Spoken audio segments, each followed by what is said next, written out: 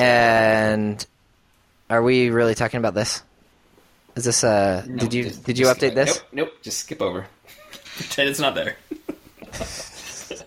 I'm sorry, I forget that that's... I'm going to put it in red text or something.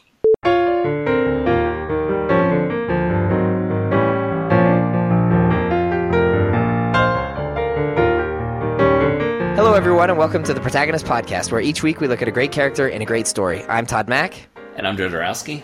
And this week we're talking about Jin Wang from the graphic novel American-Born Chinese, written by Jin Yang and published in 2006. How are you doing, Todd? I am well. I've got the kids for the weekend. My wife took the youngest and went away for a little bit. And I've got the three oldest, and we went swimming today, and it was fun. And I read American-Born Chinese while they swam. Hopefully they are quite worn out. That is one of the beauties of water with young children. Yes. It takes in a lot of energy. Yeah, they tried to put up a fight, but they weren't much. I've seen far worse nighttime battles. As we said, we were talking about American-Born Chinese, which is really three stories that kind of end up interconnecting. There is the story of the Monkey King. There's the story of Jin Wang, who is a second-generation child of Chinese immigrants and kind of an adolescent in junior high age, and some of his experiences. And then there's the story of Danny, who is a white American boy of about the same age as Jin Wang. And this... as would not be surprising with the name American-Born Chinese, deals with kind of being a child from a different culture in a predominantly American culture world, with parents who are still holding on to some of the Chinese culture and some of the conflicts that arise from that. All right. That sounds interesting to you. We recommend that you check out this book. It's great. You can pick it up on Amazon by going to protagonistpodcast.com/Amazon, and you can purchase it there, and along with all of your other Amazon purchases, and we appreciate your supporting the show that way. So, Todd, how did you come to American-Born Chinese? Well, I do this podcast, and it's called the Protagonist Podcast, and I have this friend who knows a lot about graphic novels and comics, and he recommended it, and so I picked it up and read it today, and it's great. Well, I first came to it. This was published in 2006, and it was one of those graphic novels that breaks out of the world of just people who talk about comic books and graphic novels. It was up for several awards besides just Eisner Awards, which is usually their main where people recognize good comics. We'll get to some of that in the trivia. But because it was getting so much press, I picked it up shortly after it was published in 2006. Read it then, loved it, and it's been on my shelf since then, and I have not reread it. But when we started this podcast a couple years ago, it's been on my radar from that day one of like, oh, that's a graphic novel we're going to discuss eventually. And now, episode number 124, we are getting to it. I feel like I've seen the name around, and I'm sure it's just because it's been on our schedule and it's probably been kicked back a few times. But yeah, I'm glad we got to it. All right, well, before I jump into some trivia, we would just like to thank all of our supporters on Patreon who make this show possible. If you would like to support us as well, you can go to patreon.com/protagonist and pledge your support. What happens is you say how much you'd like to donate, and it's a monthly donation. You can go with $1 a month or up as high as you would like to go. And we don't put a cap on how high anyone could go in supporting us. All supporters on Patreon at any level receive access to our special quick casts, which are shorter episodes in which we break down newly released films and trailers. And all patrons who support us with $5 per month or more, they get to choose a topic for us to discuss. And we like putting this out there, and we hope that we're giving you a weekly hour of entertainment, maybe a little plus. And so if it's worth a quarter a week to you for what we give you, please, we'd love it if you would donate just $1 a month on Patreon. All right, some trivia about American-Born Chinese. It won several awards. It won the 2007 Eisner Award for Best Graphic Album, and a Michael L. Prince Award. I don't actually know what that one is, but it won it. It was the San Francisco Chronicle Book of the Year, and it was a finalist for the 2006 National Book Award in the category of Young People's Literature. And then lots of media, when they were doing year-end kind of roundups, it was recommended as something to consider as some of the best work of that year. As we said, this was written and drawn by Jin Yang and producer Andrew. You want to give us a little trivia about Jin Yang? Since you are the one of us that has a book signed by him. He is currently, or at least was at some point in the last couple years, something, I don't know, I don't even know exactly the title, but he was the ambassador on young, for young readers from was it the United Nations or the Library of Congress? No, it was in 2016, the U.S. Library of Congress named him Ambassador for Young People's Literature. That's what it was. And I got a copy of his I think second collection, Boxers and Saints, signed when he was at the Orem Public Library as part of that tour, shortly after he started doing that stuff. Yeah, and he also is a MacArthur Fellow. He received a MacArthur Fellowship, which is very nice award to receive. Yeah, that's a good one. He's in good company. It's also called the Genius Grant, the MacArthur Fellowship. So if you're receiving or even consideration for MacArthur Fellowship, you're at the top of your field. A name people may have heard of someone who has won that, Lin-Manuel Miranda. Yes. Just real quick, I'll read from Wikipedia what the MacArthur Fellowship does. Again, it's often called just a Genius Grant. It's a prize awarded annually by the John D. and Catherine T. MacArthur Foundation, typically to between 20 and 30 individuals working in any field who have shown extraordinary originality and dedication in their creative pursuits and a marked capacity for self-direction. You do have to be a citizen of the United States. According to the Foundation's website, the fellowship is not a reward for past accomplishment, but rather an investment in a person's originality, insight, and potential. So it's looking like they're trying to fund your future efforts, really. And the current prize is $625,000. Wow. Yeah, I would love for someone to fund my creative endeavors to the tune of $625,000. Yeah. Have any podcasters we can make a heck of a podcast. I mean, we could make a very good podcast. I would go daily. I'd be willing to go daily for $625,000, even if it is awarded over 5 years. Okay, that's our next Patreon goal. At $600,000, we will go daily. And he's also, I mean, since his own works, he's also done a few things here and there for other publishers. Right now he's writing one of the handful of Superman stories, Superman ongoing series for Marvel or not Marvel, for DC. How dare I? How dare I get that mixed up? You're fired. He's writing a Superman story that is set in China. Mm-hmm. Okay, I just realized if we went daily, I would have serious concerns about my ability to keep up with the reading. Todd, I'll just go ahead and say that we are under no danger of having to fulfill that promise we just made. I didn't think you meant doing Protagonist. I thought you just meant some sort of podcast. No, look, whatever. I mean, we'd be listening at Audible at like 10 times speed. If someone wants to test our abilities to do it, I welcome the challenge. Challenge accepted. I mean, you would have 4 days to listen to the next novel, and in those 4 days, you'd only have to read a comic, watch a TV show, and watch a film. Yep. So you might be able to pull think it about off. it. If we did it, we'd be bringing in $600,000 a month. Between the three of us, I think that would be. I would do that. Again, yeah, I wouldn't need to do anything else. We'd do it for 3 months and retire. I have zero concerns about this ever happening to us. So, carrying on. We are going to be jumping into this full spoiler synopsis, but we really do recommend this book. And so if you want to pause us and go get your hands on it, because it was so well received by critics and by library associations, I am willing to bet it is on the shelf at your local library. Or you could just go to patreon.com/Amazon and make the purchase there to get a hold of this and read it. And we'll still be ready to provide a synopsis and some analysis after this. It's 230 pages, but you can read this in probably 2 hours. I bet one sitting. Yeah, I I remember when I first read it, I wasn't intending to read it in one sitting, and I did. Like, I was just like, oh, let me thumb through this. I've got, a little bit of time, and then I was done. Before I'd even really thought about it. Okay.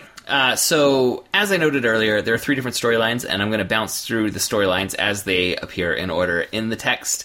Just a reminder, there's the story of the Monkey King, the story of Jin Wang, who's really the protagonist. He's the one on the cover. He's the American-born Chinese that is referenced. And then there's the story of Danny.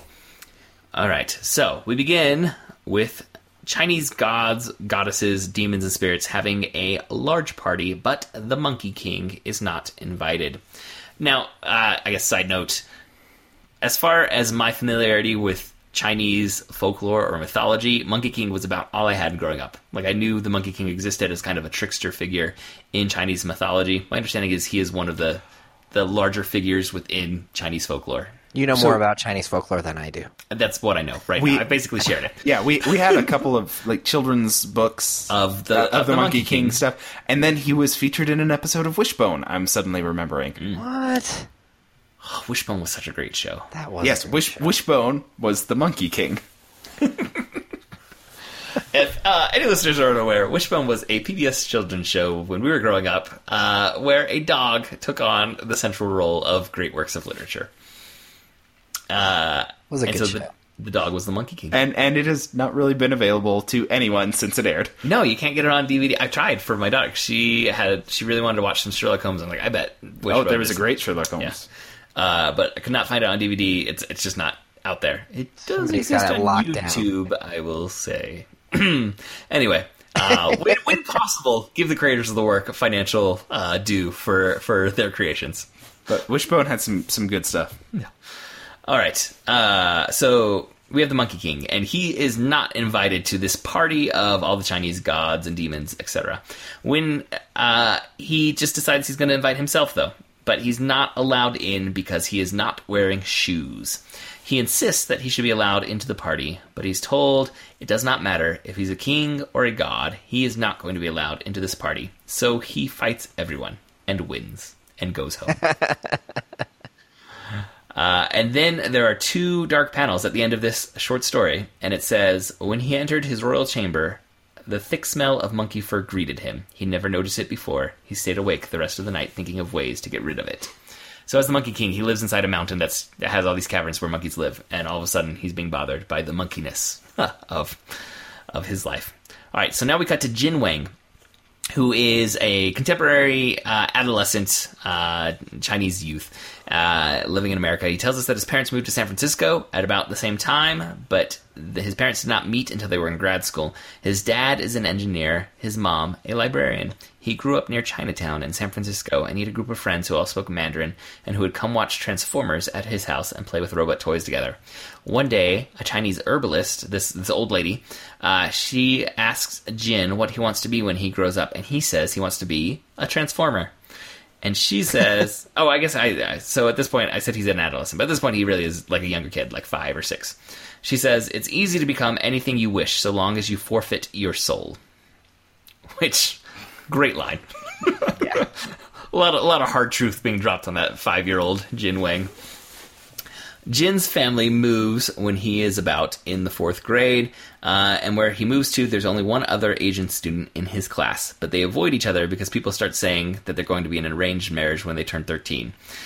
In 5th grade, a boy named Wei Chen moves from Taiwan, and he is in Jin's class. At first, Jin does not want to be his friend. He doesn't want to speak Mandarin with the boy who is not yet comfortable with English, but then he sees the boy's robot toy, and very soon they are now best friends. The 3rd storyline is very different. It has many tropes or stylistic elements of a 1980s television sitcom. So this is a comic book, but you see a laugh track being written in at the bottom of scenes where you're being told that you're supposed to be laughing at this. I think there's also like applause being written in as words in the background of different scenes, and it's just tonally you're supposed to feel like this is a very heavily produced sitcom. And it also presents in a hyper-exaggerated and cartoony way just about every stereotype of Asian culture imaginable. So Danny is a white American student who is having a study date with a girl he clearly has a crush on when his mom says that his cousin Chin Ki is coming to visit. Danny panics. His cousin has buck teeth, yellow skin, squinty eyes. His luggage looks like Chinese food takeout containers. He's wearing loose silk clothes, and his hands are tucked into the sleeves. He has a long braid of hair. He speaks in a hugely stereotypical accent. Just think of everything wrong with Mickey Rooney's yellow-face portrayal in Breakfast at Tiffany's and exaggerate it even further. And that is Chin Ki. All right, so that ends. So we now know that Danny has this embarrassing Chinese cousin. And now we go back to the Monkey King. The Monkey King kicks out all the other monkeys from his mountain, and he meditates and masters more forms of kung fu. He exits the mountain, having transformed into a more human-like form, because he can change his very nature now. He receives a notice from the other gods, the ones that he beat up, that he has been sentenced to death. He declares that he is no longer the Monkey King that they are sentencing to death. He has been transformed into the Great Sage, equal of heaven. He goes and fights the gods who have sentenced him to death, and he wins again. An old man interrupts the monkey's beating of a god. Like, the monkey is just beating this god over and over and saying, "What's my name?" And the guy's saying, "The Great Sage." And the monkey hits him again. What's my name? The Great Sage. This old man says that he is Zhe Yo Zhu, and I may have mispronounced that. It is TZE-YO-TZUH. And this old man created all things. None of his creations are ever out of his reach. The Great Sage tries to fly away from this old man, but he cannot escape his stretching hand. Think like Mr. Fantastic from the Fantastic Four. Just his arm is stretching outward forever. Finally, the monkey flies all the way to the edge of reality, where he finds 5 gold pillars. So in this panel, there's just nothing but 5 gold pillars, and the monkey standing on a cloud. That's what he was flying on. The Great Sage writes his name on one of the pillars, and then releases himself on it to mark his territory, as it were. He flies back to Earth and finds the old man and says, "I flew to the edge of reality. Where was your ever-present reach?" The old man holds up his hand, and you see that the Great Sage's name is written on his finger, and his finger is wet. The Great Sage is still rude to him, so the old man buries the Great Sage under a mountain of rock, where he is trapped for 500 years. All right, we cut to Jin. Jin develops a crush on a girl named Amelia. His friend Wei Chen says that in Taiwan, any boy in love with a girl gets laughed at. Any boy younger than 18 who's in love with a girl gets laughed at. And Jin tells him to stop being a fob, which stands for fresh off the boat. And it's a term that gets used a few times in this text about someone who is basically not Americanized. Wei Chen thinks about this and then starts dating Susie Nakamura. He's like, "You're right, I'm not in Taiwan." And so he immediately starts dating Susie. Jin notices that Amelia seems to like a boy with curly hair, so Jin goes and gets a perm.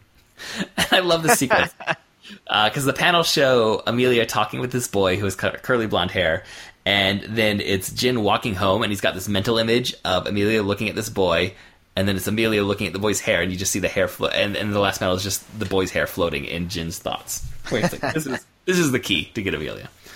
Amelia and Wei Chen have to stay after school one day to take care of some animals in the biology classroom, and they accidentally get locked into a closet in that classroom.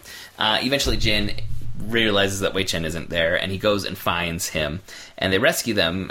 Jin rescues them out of the closet, and then goaded by Wei Chen, he asks Amelia to hang out sometime, and she says yes. All right, then we see Danny, and his cousin Chin Ki is embarrassing him endlessly at school with many, many more stereotypes that I'm not going to list. Just all of them are on display.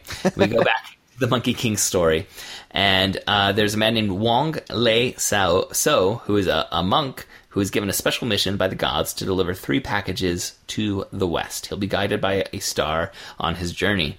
On his journey, he will find 3 disciples who will accompany him and protect him. The first disciple will be the Monkey King. Wang Lei So finds the Monkey King still in his Great Sage form, buried under a mountain of rock, and he tells him to turn back to a monkey form and he will be freed. At first, the Great Sage refuses, but then some demons attack Wang, and the Great Sage transforms back into the Monkey King to attack the demons and save Wang, and Wang takes on the Monkey King as his disciple. We go back to Jin. Jin is asking Wei Chen to lie if Jin's mother calls asking where he is, because Jin is going to be out on a date with Amelia. Wei Chen never lies, but he finally agrees that he will do this. Jin takes Amelia to the movie on his bike. She's sitting on the handlebars as he pedals.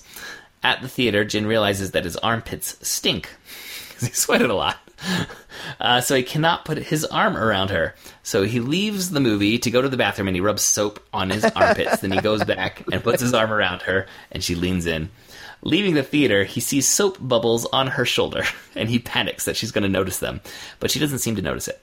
The next day at school, the boy with the curly hair asks Jin for a favor. He doesn't want Jin to ask Amelia out again, not because this boy likes Amelia, but because, quote, we're almost in high school, and she has to start paying attention to who she hangs out with, end quote. Jin is upset, but he does leave Amelia alone. He sees Suzy Nakamura crying, and she says that a boy called her a chink, and she feels lonely and embarrassed all the time. Jin decides this is a good moment to, out of the blue, try and kiss her. She punches his right cheek.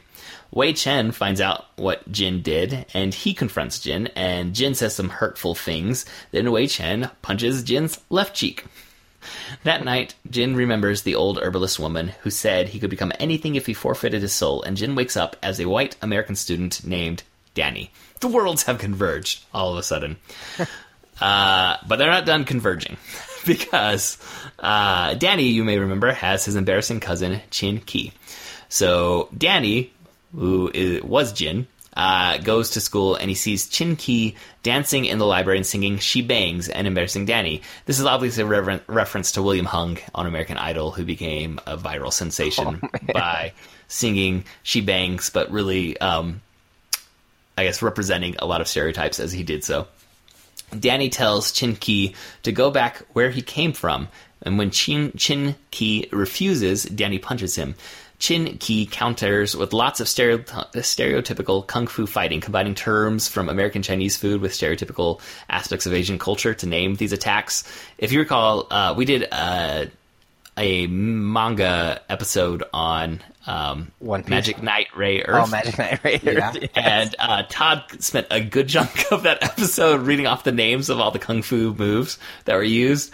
And this one does something similar, but the moves that Chin Ki is fighting with are things like... Wata! Mongolian foot in the face! Yeah. And Mushu Fist. And... what is it? General Sao's Rooster Punch. House special kick in Nards. Peking Strike. 3-flavor essence. Hot and sour wet willy. Pimp's wrap. Hunan style. Oh, man. Yeah, it's just combining all these, again, more stereotypes. Finally, Danny gets a punch in against Chinky, and he hits him so hard that Chinky's head pops off, and it reveals the face of... I was a little surprised when the head popped off, I have to say. The head just goes rolling off, and you see that underneath what was apparently a mask was the Great Sage, the Monkey King. The Great Sage, so he's in his slightly more human form of the Great Sage at first, but then he reverts back to his Monkey King form, and he asks Danny to reveal his true form, and Danny transforms back into Jin Wang. The Monkey King says that since completing his journey to the west, he has stood with Zhe Yo Zhu, the old man who had trapped him, and he's become a disciple of his. He also explains that Wei Chen was really the Monkey King's oldest son. Wei Chen wanted to become an emissary of Zhe Yo Zhu, but he needed to pass a test of virtue first. His test was to live in the mortal world 40 years while remaining free from human vice. Wei Chen began to fail his test when he lied for Jin. And upon hearing that Zhe Yo Zhu considers humans to be the pinnacle of his creations, Wei Chen says that he no longer aspires to be his emissary because Zhe Yo Zhu must be a fool. Wei Chen has found humans to be, quote, petty, soulless creatures, and I assume that this is all after his fight with Jin over Suzy Nakamura, that his opinion of humans has become so negative. The Monkey King began appearing to Chin Ki, as Chin Ki to Danny to act as a conscience for really Jin, who's pretending to be Danny. It gets a little confusing here at the end. Yeah. So Jin, now that he's back to being Jin, and he's talking to the Monkey King instead of to Chin Ki, he just says, "What am I supposed to do?" And the Monkey King says, "I would have saved myself from 500 years imprisonment beneath a mountain of rock had I only realized how good it is to be a monkey." And then the story ends with Jin seeking out Wei Chen, who is now wearing a jogging suit, giant sunglasses, earrings, a big gold necklace, and is smoking. But he starts to take off some of these things as they have kind of a heart-to-heart conversation, and they talk about where they can get some good, authentic Chinese food. The end. Okay, well done. It does kind of get murky At the end, yes. And I remembered as I was rereading it, I'm like, I remember being a little confused at the end, and it is still a little confusing. In terms of timeline, like when are these stories supposed to be taking place? What is the order of them? It definitely becomes more about the moral or the theme of the story than about the coherence of the story at the end, I would say. Yeah, I agree. So where do we go from here? Well, the first thing I wanted us to talk about is Transformers. Because I love that. So we open with the Monkey King, but then when we see Jin as a kid, the first thing he's talking about is his toy Transformer, that he loves Transformers. And this is one of those things that I appreciated more on a second reading than on a first. Yeah. Because the first time I read it, I don't think I saw any significance in the Transformer toy. But the second time, I remembered enough of the plot to say, oh, he's just laying it out right here. Yeah. Yeah, it's the prestige. It's like it's all there from the very beginning. Yes, even like the second time through when I was reading it, I noticed like Wei Chen, you find out, is a monkey. He's the child of the Monkey King. And he when he's helping Amelia with the animals in the biology lab, there's a monkey and a lizard and one other, and he goes straight to the monkey, and like he knows more about the monkey than anyone else. Like really? His connection with this monkey. Yeah. Like, well, he specifically said, like, Amelia calls it, I think she calls it a girl. He says, no, this is a boy monkey. And he's just like, I think they're even touching hands, him and the monkey. And she says, how do you know that? And then she says, never mind. They move on. Yeah. But like, there's even that little connection of him with the monkey in the biology lab that I had, completely missed the first time through. Mm-hmm. So Transformers. Yes, Transformers. And obviously, like, transformation is a very, it's a presence in the text from the Monkey King on. His desire to stop being a monkey and become more respected by the gods causes him to undergo this transformation instead of being true to himself. And then Jin, becomes Danny, the white American boy. But I think there's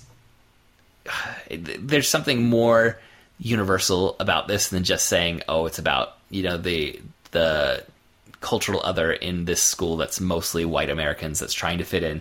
I think there's something about adolescence and that effort to transform yourself into, what you think will be the most well-received version of yourself that resonates, even if I don't know the specificity of being a Chinese, child of Chinese immigrants in a largely white American cultural school. I think there's something universal in why this graphic novel was so well received and was recommended to young adult readers by so many organizations, is that there's a universality to something that adolescents go through in that idea of transformation.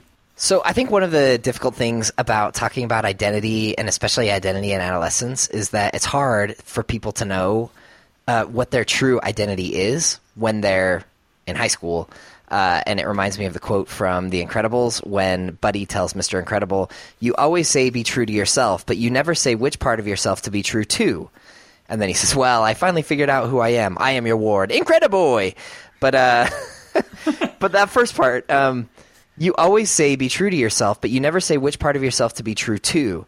And I think I think that there can be a danger in just saying be true to yourself, and I think it's easy for kids, especially young people, but I don't think it's exclusive to adolescents, to be like, I don't even know who I really am. I mean, I don't know what part of myself to be true to. Am I true to the part of me that the ethnic part of me? Am I true to the sexual part of me?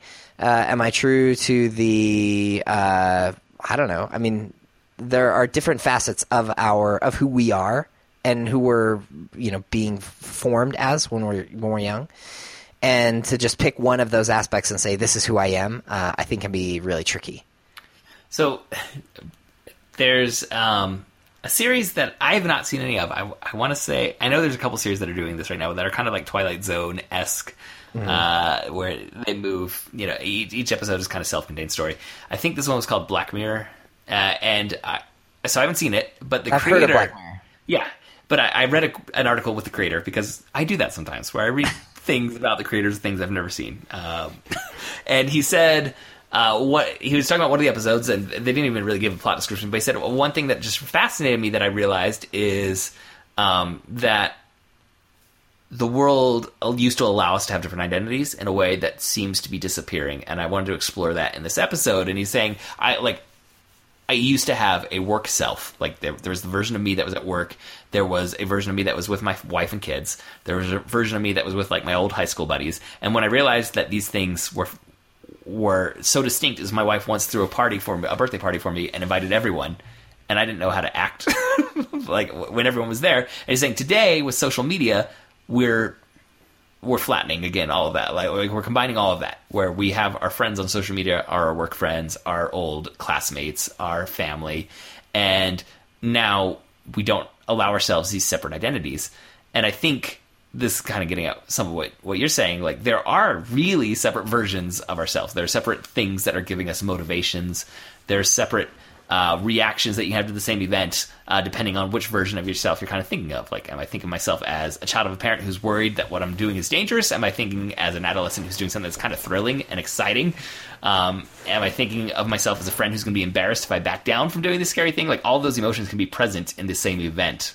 And I think a lot of those get heightened in adolescence in a way that we don't experience as much as younger children, and so that's why it gets focused on in a lot of storytelling. Adolescence,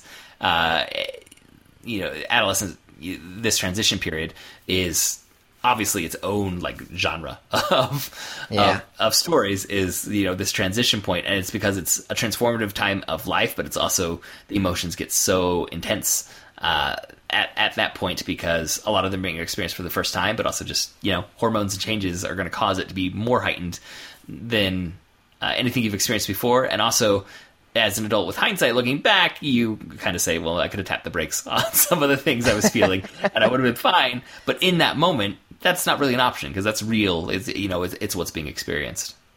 Yeah, one of the most interesting things about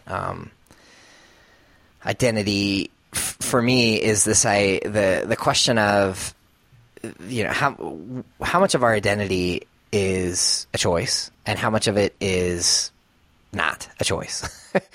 And I feel like I've heard compelling arguments from both sides. Seems to me from psychologists and social scientists that this is still just totally up in the air. But you'll see people on the one side say, well, this is who I am. This one thing is who I am, and there's nothing I can do about it, which gives us a very kind of like a concrete definition of identity for somebody that's static. And then we have this other thing that says, no, identity is totally fluid, and you can kind of be whoever you want, whenever you want, and there is no real definition of identity. It's just kind of whatever you want to be. And genetics has nothing to do with it. It's just a choice. And it seems like reality is somewhere in between those two things, where we're not a transformer that gets transformed into one thing, and then we're just that thing forever. But we also, it seems, are not constantly changing. Okay, this doesn't apply 100% to what you were just saying, but I had an insight while you were saying that, and it was triggered by what you're saying. So I'm gonna go down this path, and we'll see. Let's go for it. We talked about how the narrative kind of becomes mushy for us at the very end, as all these things kind of get combined. And I think what Jin Wang is doing is he's transforming the narrative on us, and it kind of causes some discomfort. So we had these three storylines that were pretty, like, we knew what we were dealing with. The Monkey King was mythology, so we accept all the magic weirdness that happens with mythology, because we know that genre. The Danny and his cousin Chin Ki storyline is parody, and we know what to do with parody. We know this is exaggerating, and it's making a point of the negatives of these stereotypes and playing it Like we're supposed to have the discomfort that we're experiencing and all those things. Like it works because it's parody. And then the Jin Wang storyline is our classic straight, natural adolescent story of, this is a kid who's in high school or junior high, and we know what that story is, and there's no magic or anything.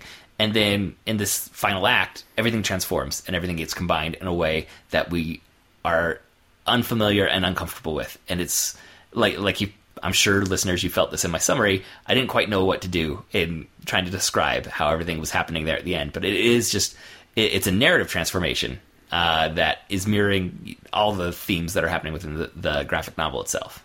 Mm-hmm. Yeah, I like that. It's it is a transformation at the end, and you go, and all these things that were distinct, like we know how those genres work, so it was fine. Like right. the graphic novel had magic, it had parody, and it had classic, again, just natural storytelling for adolescent, this kid in junior high school, and we were fine with all of those things existing in the same graphic novel when they were separate. It just got weird to us when they all got combined. Yeah, yeah. I like that. So is that a flaw in the story? No, I don't think it's a flaw. I think it's extremely deliberate, and okay. I think it's like we're supposed to have that kind of confusion and discomfort at the transformation that the very mode of narrative experiences there at the end. There's something in the dust cover here that says. At the very, very bottom on the inside of the dust cover, it says, "These three apparently unrelated tales come together with an unexpected twist in a modern fable that is hilarious, poignant, and action-packed. American Born Chinese is an amazing ride all the way up to the astonishing climax and confirms what a growing number of readers already know. Jin Yang is a major talent." So it's this, I miss what you're saying. I mean, going back three apparently unrelated things that come together in a kind of a strange way. Mm-hmm. Makes you question the part of this that doesn't totally come together for me is the Danny thing, like early on. Mm-hmm. I don't know how that fits into the story. I don't know if it's supposed to fit into the rest of the story as a narrative. Like if you're trying to say this is all one narrative, there's the timeline of the Monkey King in ancient times, right? Then you'd say there's the Jin story, and we're giving it parallel, but really. There's this transformation of Jin into Danny, and everything that we had for Danny is supposed to be happening after the Jin story, after his moment of transformation. That's how you read it? That's what I would say. Like, if you're trying to turn this into a linear narrative, that's how it should be read. I don't know that we should worry about the linearity. I don't know if we do that if it really fits. I think you just have to sort of accept that it is the way that it is. There's some narrative hand-waving there at the end. Yeah. But I just, real quick, going back, though... the way you were describing something, and it triggered that realization for me of what's happening in the third act. It made me like the third act more than I used to. Just saying that, he's really launching this into something new and different the same way Monkey King changes, the same way Jin changes and transforms. He's doing that with even storytelling itself. Yeah. So what's the message of this book? So the Monkey King, and I think this is the closest we get to like a summation of a moral. I don't think this is the only moral to be taken, and I really think we can trouble some of this moral even as I'm about to read out the exact quote. But Jin asks the Monkey King what he's supposed to do, and the Monkey King says, "I would have saved myself from 500 years imprisonment beneath a mountain of rock had I only realized how good it is to be a monkey." And so, on one level, this is saying, be true to yourself, and that is what we kind of see happen with Jin. He stops being Danny, the white American boy, and goes back to being Jin, and he seeks out his friend who he knows he mistreated. But on the other, you've already discussed how kind of hard it is to say, be true to yourself. Like, what does that really mean when we have all these different versions of ourselves always contained, within one being? So there's an article from the New York Times by Mark Lilla. It's called "The End of Identity Liberalism." And Mark Lilla is, I want to say that he's at Columbia or something. But a liberal, I mean, like a hardcore progressive who is kind of looking at the the Democratic Party and the political left and saying, what in the world just happened post-election? And he says one of the problems is actually the fixation on diversity. And he says the fixation on diversity in our schools and in the press has produced a generation of liberals and progressives narcissistically unaware of conditions outside of their self-defined groups and indifferent to the task of reaching out to Americans in every walk of life. At a very young age, our children are being encouraged to talk about their individual identities even before they have them. By the time they reach college, many assume that diversity discourse exhausts political discourse and have shockingly little to say about such perennial questions as class, war, the economy, and the common good. In large part, this is because of high school history curriculums which anachronistically project the identity politics of today back onto the past, creating a distorted picture of the major forces and individuals that shaped our country. And it's kind of a sobering look at... And he's like 100% in favor of all of the good things that have come from a recognition of diversity, and the the way that the women have progressed and that minorities have progressed over the last century or so. But saying there's a real danger in fixating on diversity over above and beyond all other things. And B, reducing diversity to one thing and saying, I'm going to celebrate diversity, and so you have to diversity means gender or diversity means race. And he says once you start doing that, then you either have to mention every single possible form of identity or do none of them. Because if you do only some, then you're not being true to true diversity, and it becomes really, really, really, really complicated. And you then Fox News just makes fun of you because everything you say sounds stupid. So he's sort of, I think one of the things he's talking about is you can get a long list of the different identities that you have to accept or acknowledge. And so commonly LGBTQ is a list of letters that represents a certain number of identities. Sure. But there is the exhaustive LGBTQPPAAAIA. Right. Which is, covering all of the people that could theoretically want to be identified in that collection of letters. Yeah. Until somebody else wants to be identified in a different way.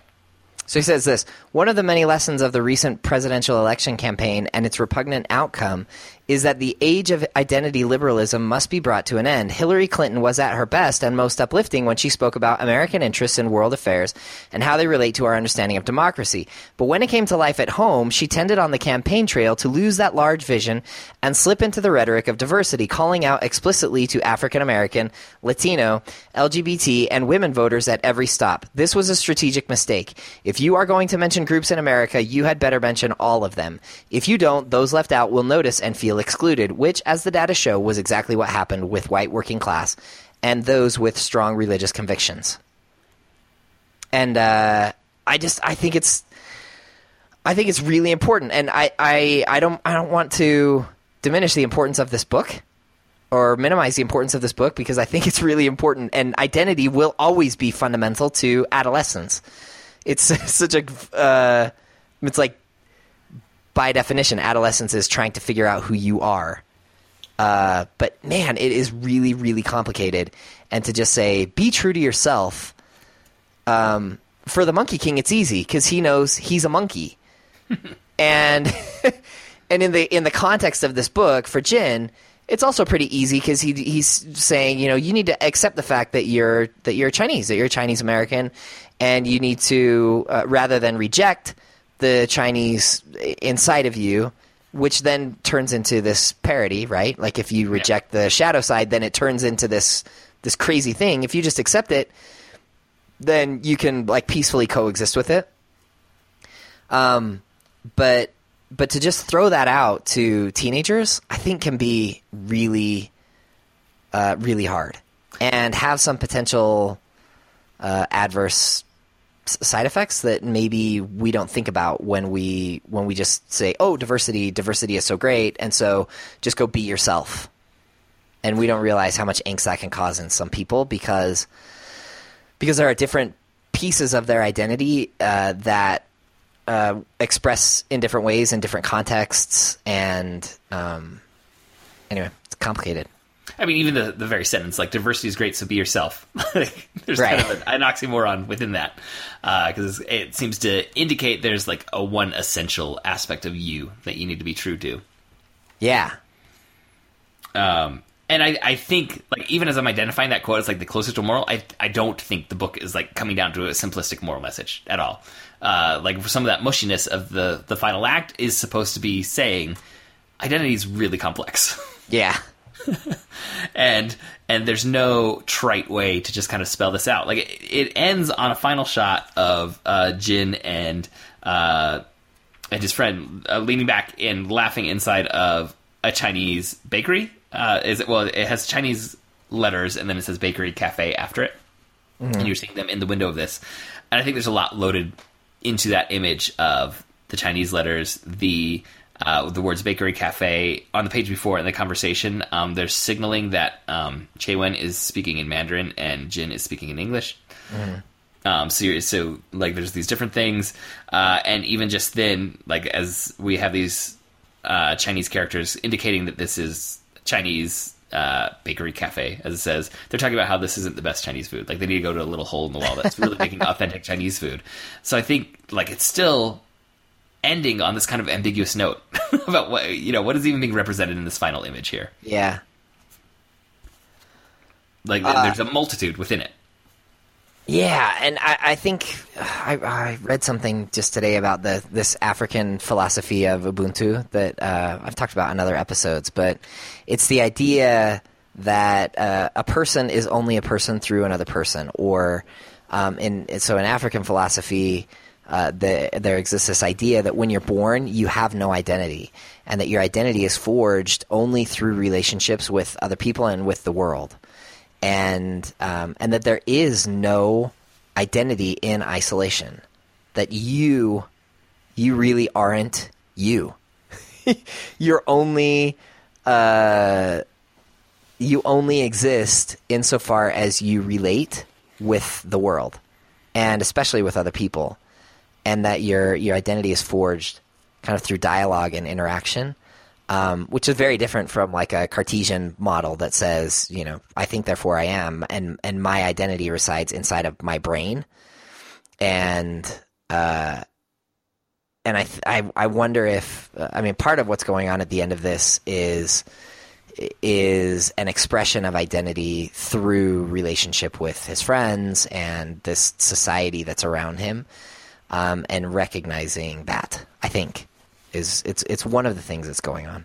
I think so, because he had in his transition to Danny, like, he pushed away his friends, like he separated himself from that part of his identity, and to want to become, it's like what the herbalist says: you can transform into anything you want as long as you're willing to forfeit your soul. Yeah. And I think there is kind of a way of, creating an identity for yourself, like ex nihilo, or just I don't know, sort of out of nothing. And I think this book is saying that's not a great idea. Yeah.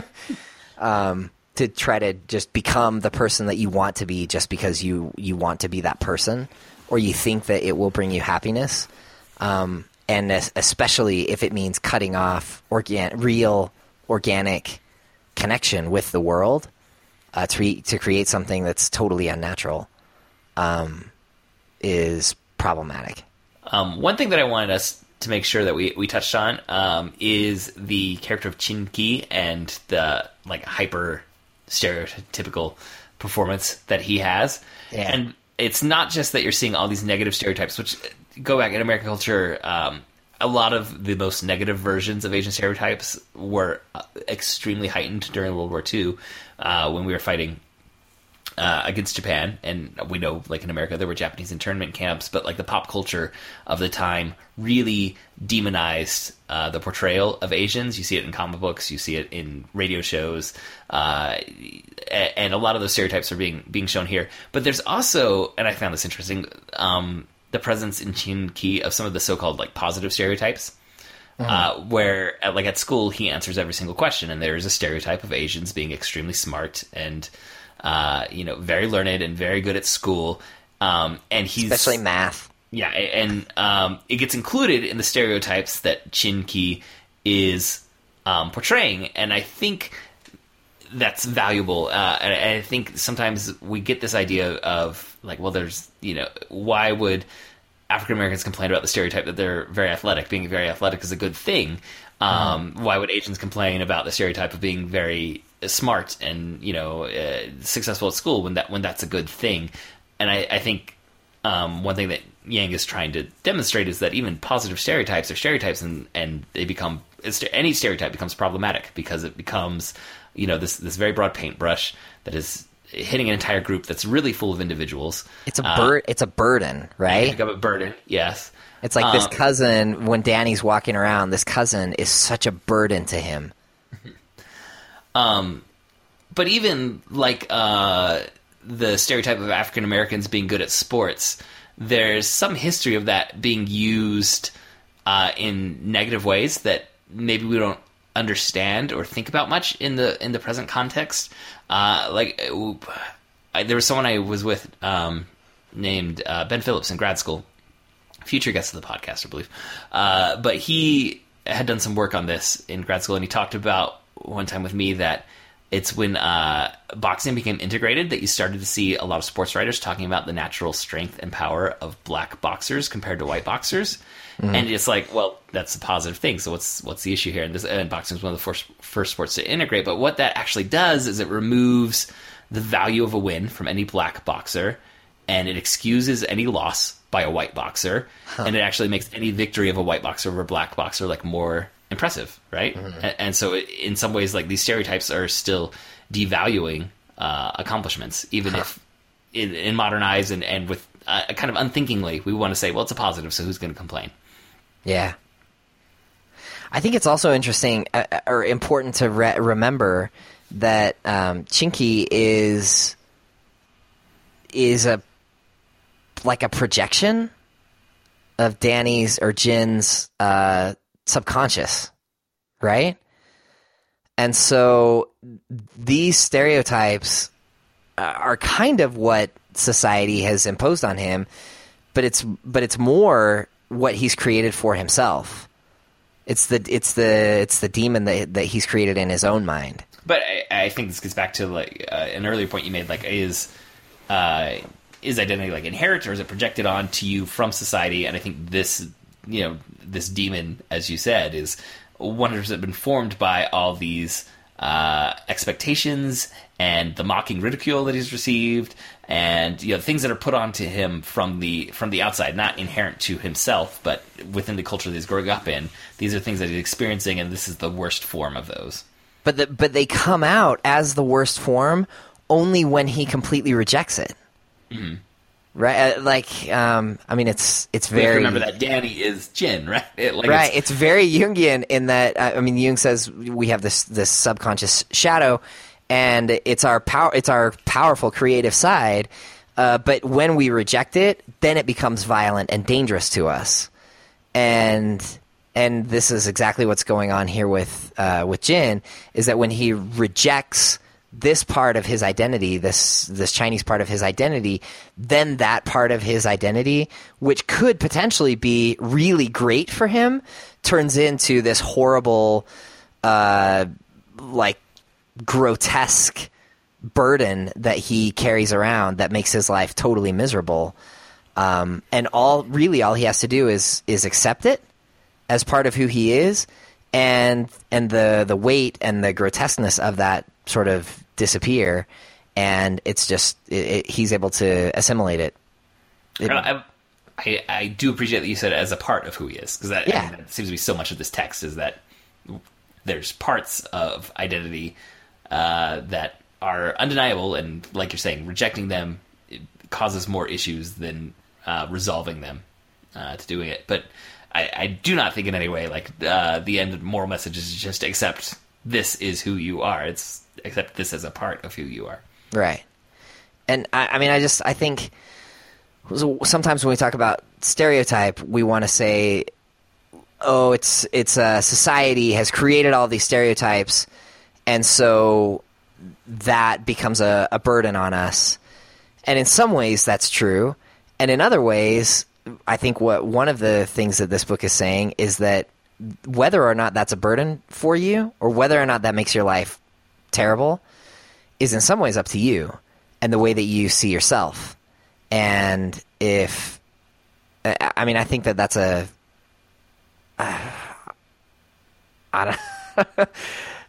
think it's an important thing to keep in mind, and certainly controversial, right? Like to blame the person for the way that they're feeling, rather than to blame somebody else for the way that they're feeling.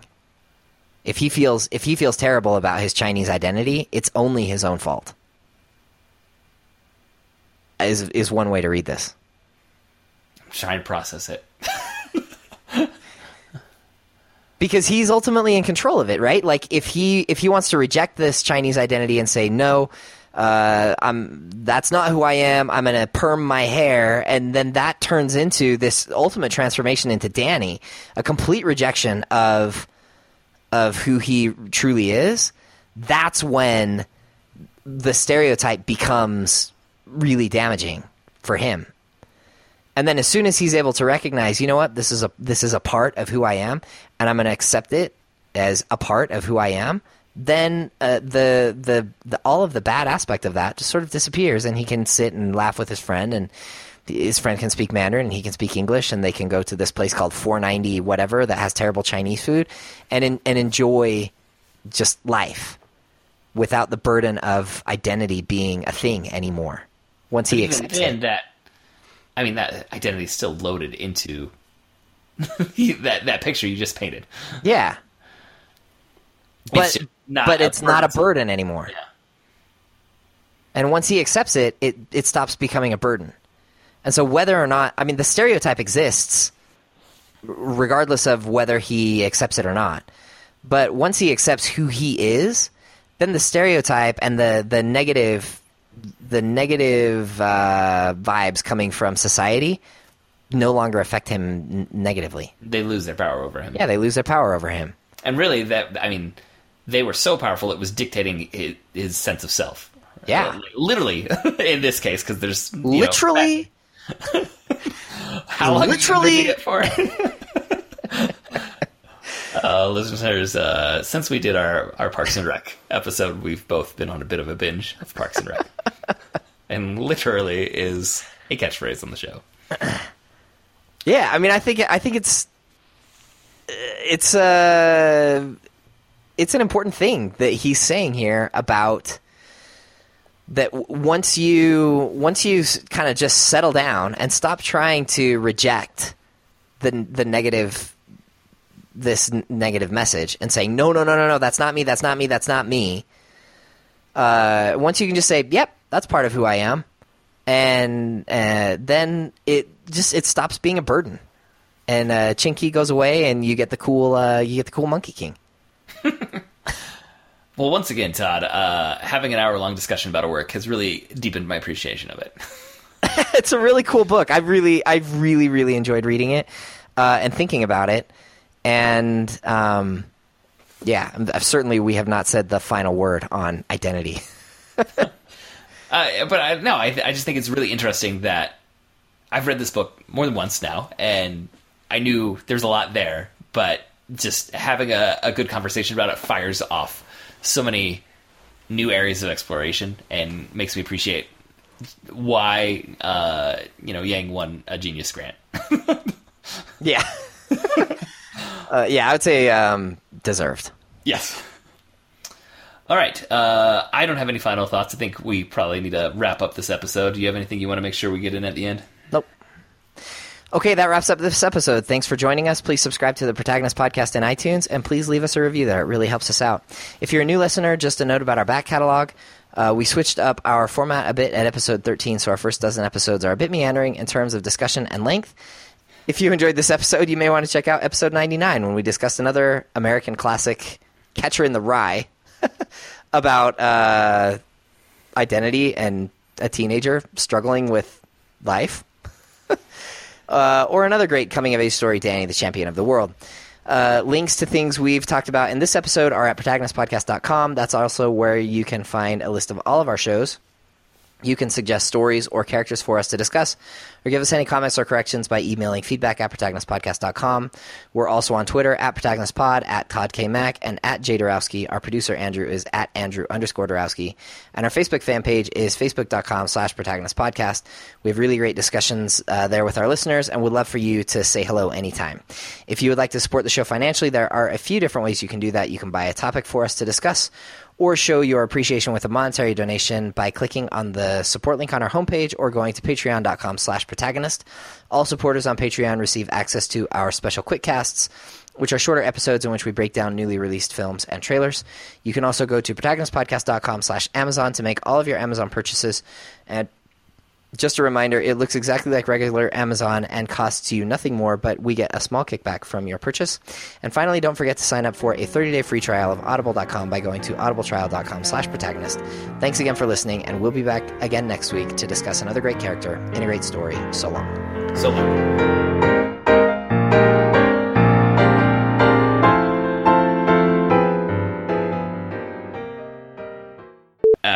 Okay. Did we say who wrote it at the beginning? No. Okay. That's my fault. I didn't write it in. We really can't start this all the way over if you want. I feel like we've been off. I support you guys resetting this. All right. Okay.